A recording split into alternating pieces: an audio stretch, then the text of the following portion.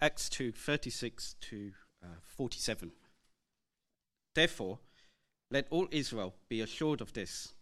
God has made this Jesus, whom you crucified, both Lord and Christ. When the people heard this, they were cut to the heart and said to Peter and other apostles, "Brothers, what shall we do?" Peter replied, "Repent and be baptized, every one of you, in the name of Jesus Christ, for the forgiveness of your sins, and you will receive the gift of the Holy Spirit. The promise is for you and your children, and for all who are far off, for all whom the Lord our God will call." With many other words he warned them, and he pleaded with them, "Save yourselves from this corrupt generation." Those who accepted this message were baptized, and about 3,000 were added to their number that day. The fellowship of the believers. They devoted themselves to the apostles' teaching and to the fellowship, to the breaking of bread and to prayer. Everyone was filled with awe, and many wonders and miraculous signs were done by the apostles. All the believers were together and had everything in common, selling their possessions and goods. They gave to anyone as they had need. Every day they continued to meet together in the temple courts. They broke bread in their homes and ate together with glad and sincere hearts, praising God and enjoying the favor of all the people. And the Lord added to their number daily those who were being saved. How you start the day is vital. I wonder if you are someone who demands an intravenous caffeine injection for it not to be a bad day for you or for anybody else. I mean, how you begin the day is really important. Maybe some pictures up on the screen here. I mean, how you make the connection with the golf ball, as I did with two sons this week on the driving range. How you connect with the golf ball, that moment of impact is vital. The launch trajectory of the ball or of a rocket taking off, whether it be NASA, how you begin, the direction of travel, literally, whether you're 1 degree off, really matters when you're traveling vast distances. This is your captain speaking. When you take off in a jet or a helicopter or an airplane, the increasing the size, the greater the size, I think the more significant it is. But whoever's driving, piloting that one, I think someone needs to have words with the Airbus captain, I think. They are literally, forget a barrel roll. That's, I would say they're going over the top, but that's a Maverick reference. How you begin the day, how you begin a journey, how you begin a golf shot or swing is really important. Because as we thought with the children, foundations really, really matter. In our passage here, we've got the birth of the church. In Acts chapter 1, Jesus says, "I will do what I say. My Father will raise me up. He will ascend me. He will raise me up to the heaven, and I'll be seated at the right hand of my Father in glory, where I'll rule and reign forever." Now, where is Jesus? Well, in heaven, there is a man, and his name is Jesus, and he bears the wounds of the cross, where he paid for the sins of the world. But in chapter 2, Jesus said in chapter 1, you need to wait, because I will send the third person of the Trinity, the Holy Spirit. He will indwell every human believer's heart. And you will know my power and joy and an intimacy that's impossible to know unless you have him in your heart. Peter stands up on the day of Pentecost, verse 14 of chapter 2, and preaches a long sermon that applies the truth of the gospel from the Old Testament to Jewish hearers, and says it all points to Jesus. Every sentence whispers his name. And at the end of the sermon, verse 37 of chapter 2, the people are cut to the heart. Jesus is both Lord and Christ, verse 36. Verse 37, how do people respond to the message of Pentecost and of Peter? They are cut to the heart. And so, verse 38, we read these words of chapter 2. "Repent and be baptized, every one of you, in the name of Jesus Christ, for the forgiveness of your sins, and you will receive the gift of the Holy Spirit." Repent and be baptized. You who are far off, God by his Spirit and the strength of his right arm will draw you in. The dividing wall of hostility has been removed. The payment needed for your sin has been paid once and for all. So come on in, from every tribe, tongue and nation. 3,000 people. Verse 41. About that, who was counting? Well, about 3,000, says Luke, who was very accurate. He was counting. 3,000 were added to their number in one day. That's what it means to be in a church. You receive the actual lifeblood of God into your heart. It's not a religious club to join. Not something to do on a Sunday because you like singing. Becoming a Christian, being part of a local gathering of believers, is having a blood transfusion. But it's the very lifeblood of God flowing through your veins, through a new heart, the heart of flesh, not a heart of stone. C.S. Lewis wrote a book called The Problem of Pain. In it, he's saying, be careful what you ask for. Be careful when you ask the living God into your life.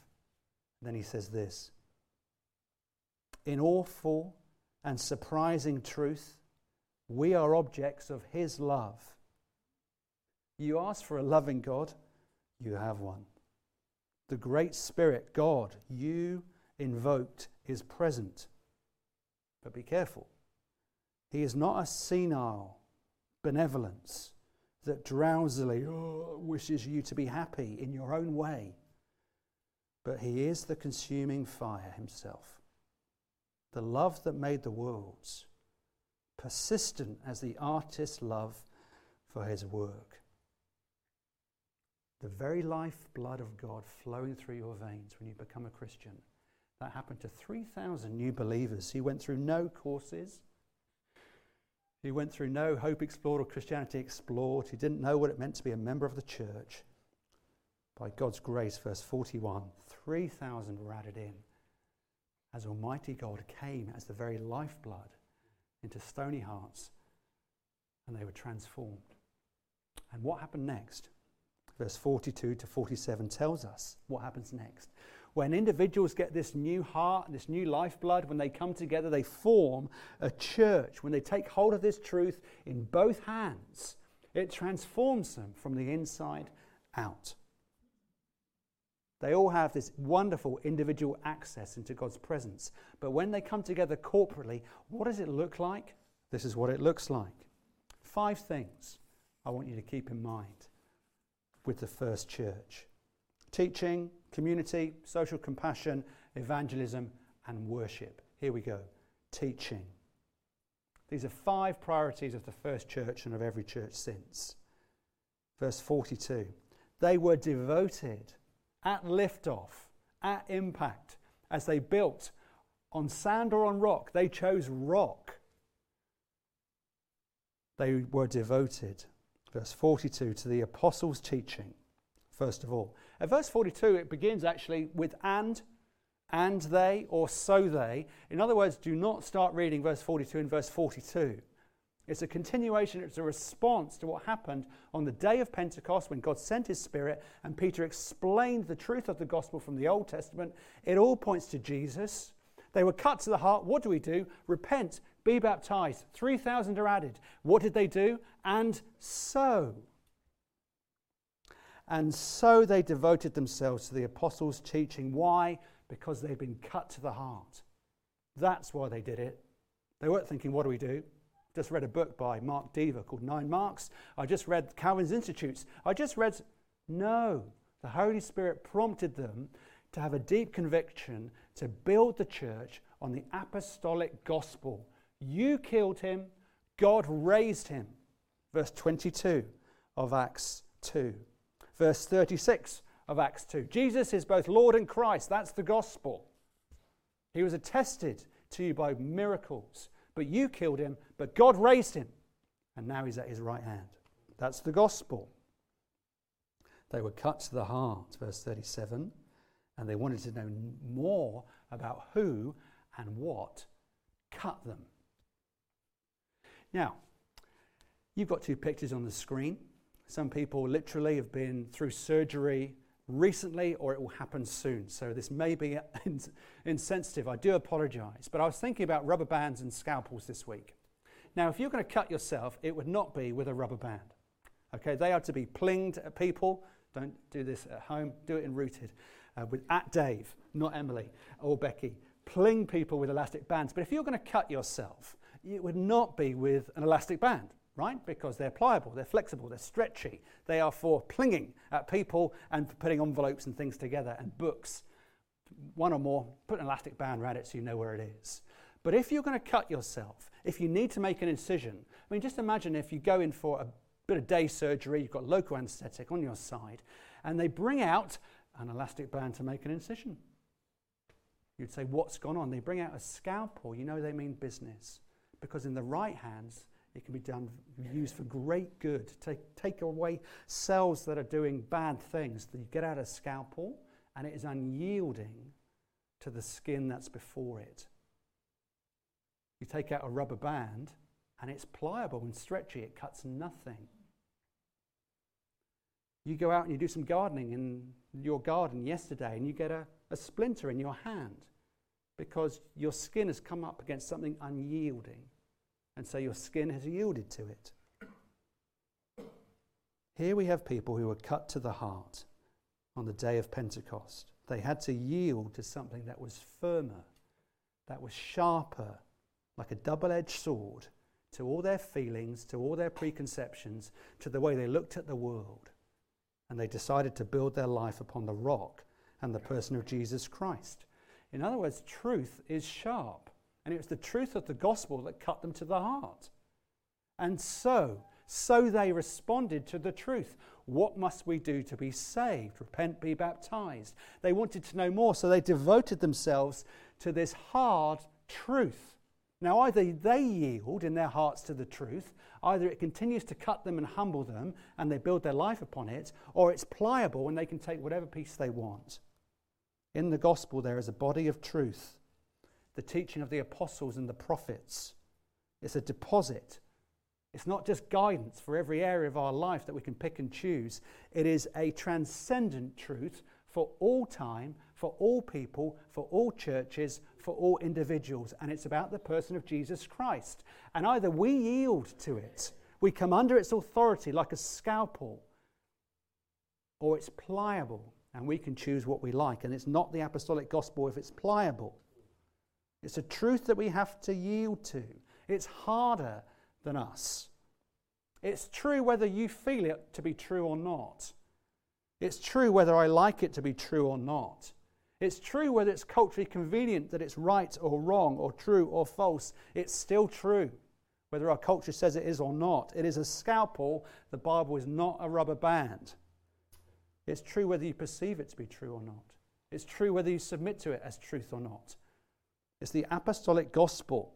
And verse 42, here come 3,000 people, and they devote themselves to the apostolic teaching of the gospel. What cut me? The gospel did.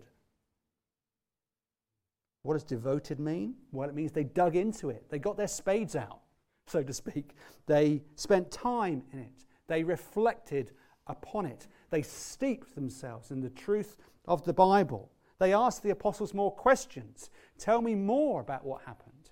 I want to understand it and grasp it more. They meditated on it. They wrestled with it, bits that were hard, that they didn't like, and so on. How do I get this truth into my life? What does this truth mean?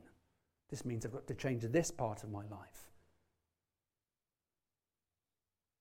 That's what happens when you look at the history of the church and God is really present by his Spirit. There is always a deep appetite for the truth of the Bible. Doesn't matter your tribe, tongue, or creed.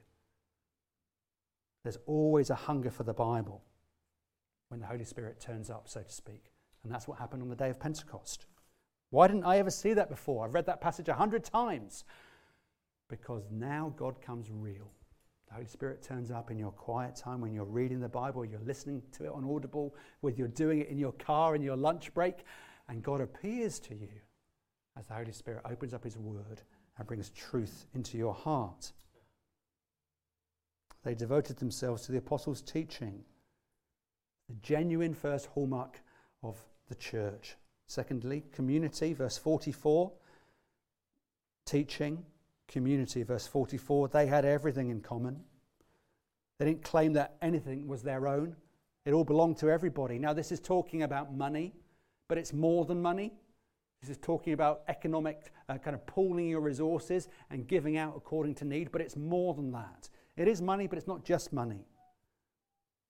Lots of other resources that we have, and it's a devotion to one another rather than self. It's an open hand, not a closed fist. It's an open door, not a private castle with a moat that no one can come into. First of all, community is what happens in your heart. I mean, communism is not community. Communism, everybody shared because you had to, but it wasn't community. This is not Christian communism. This is community, inspired by the gospel.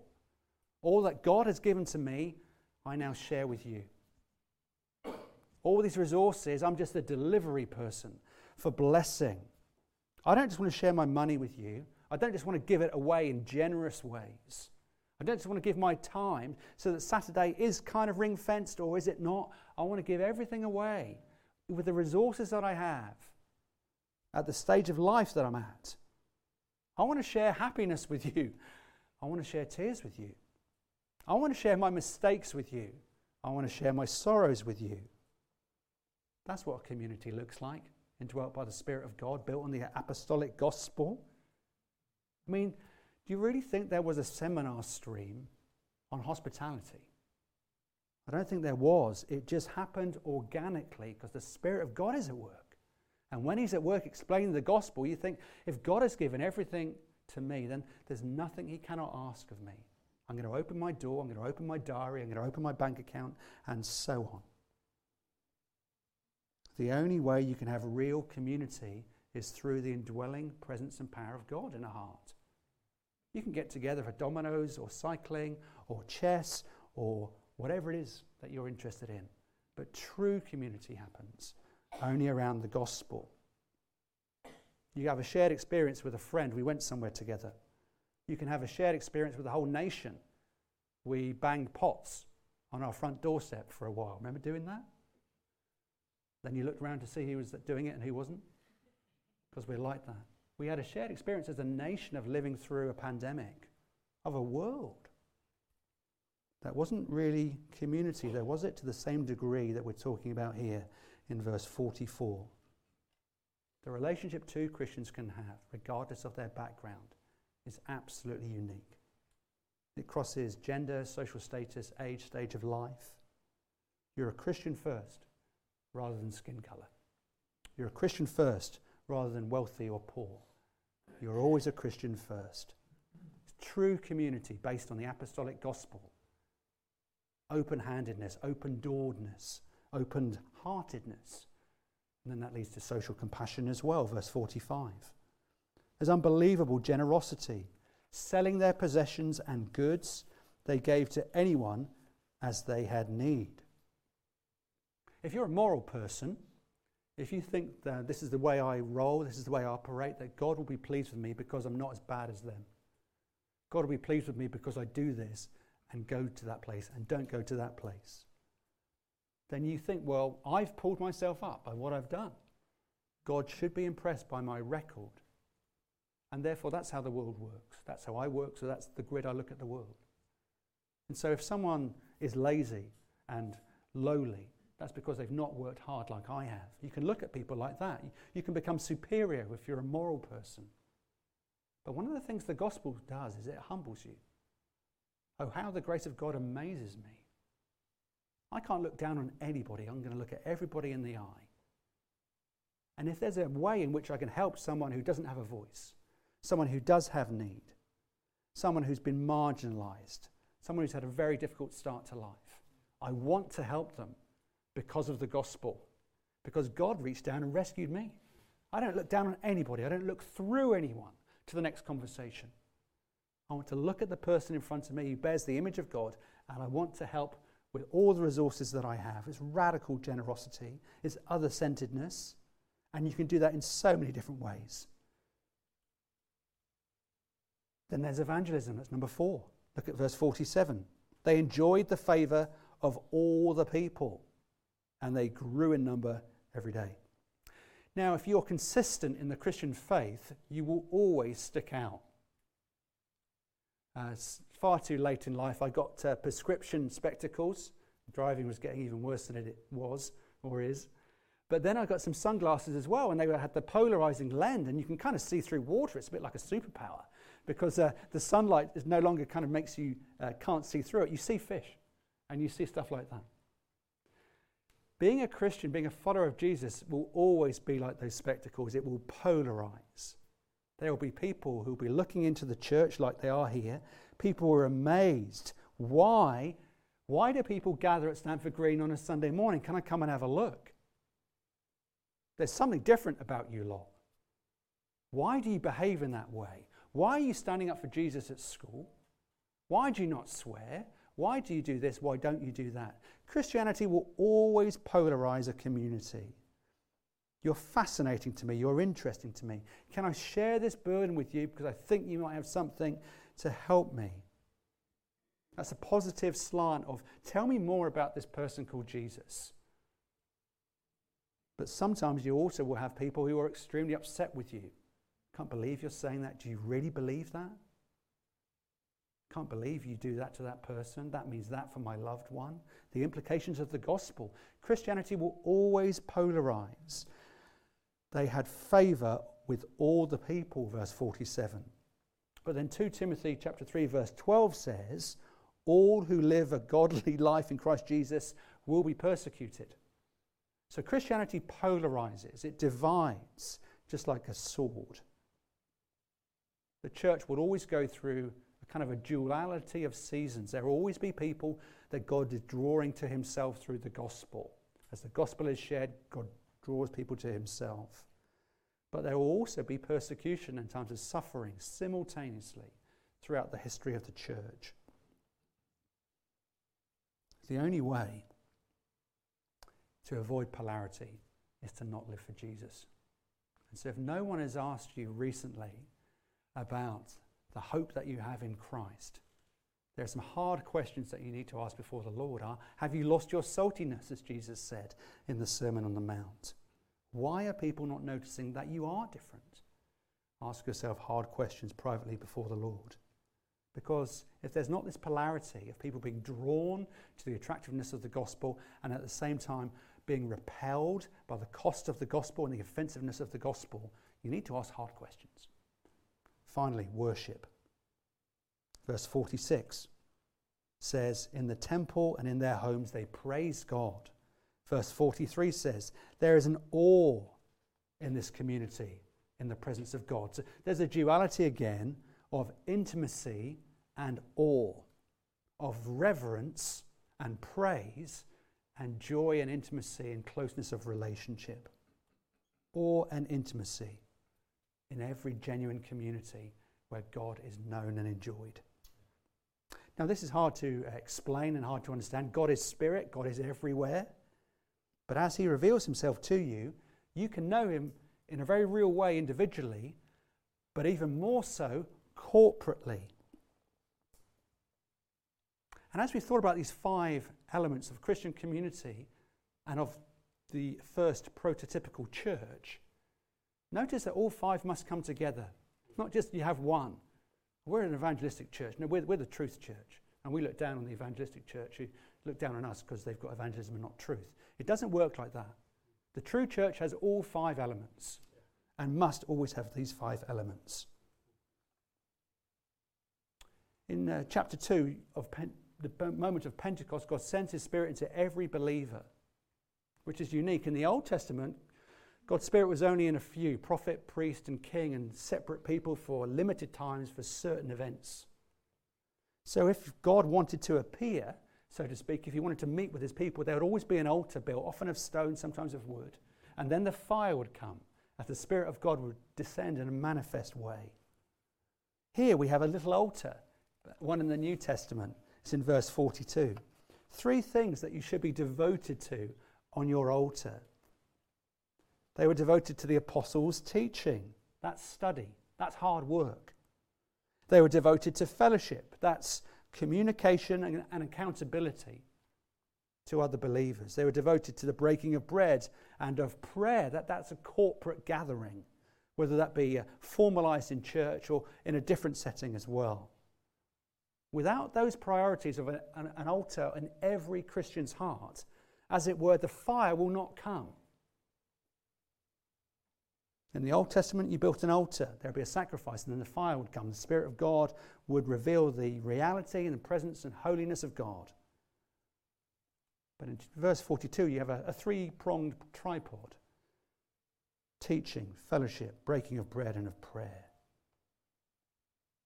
So let me ask you, friend, as the gathered church, made up of individuals, these questions.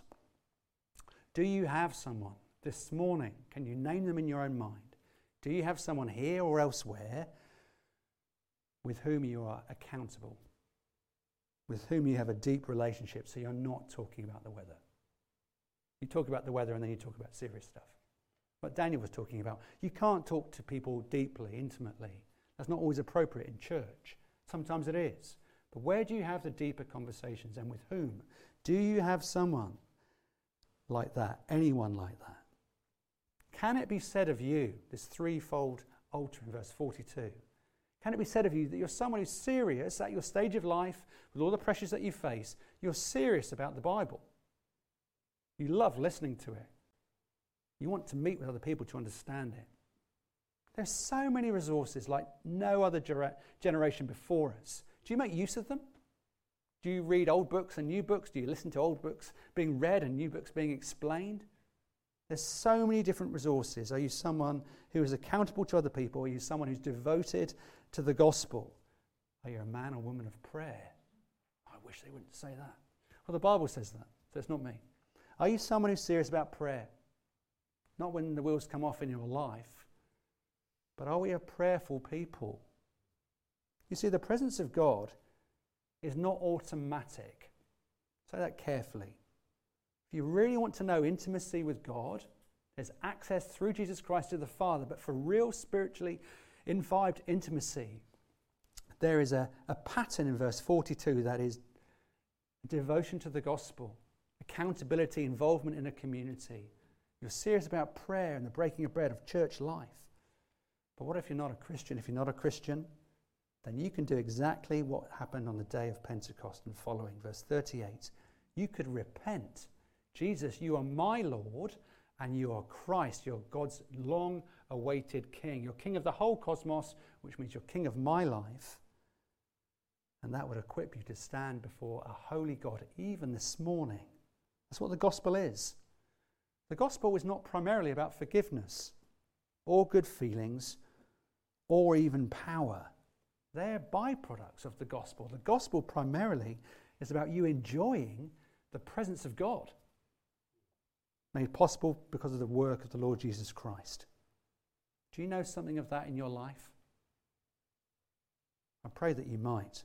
Verse 42, they devoted themselves to the apostles' teachings and to the fellowship and to the breaking of bread and to prayer.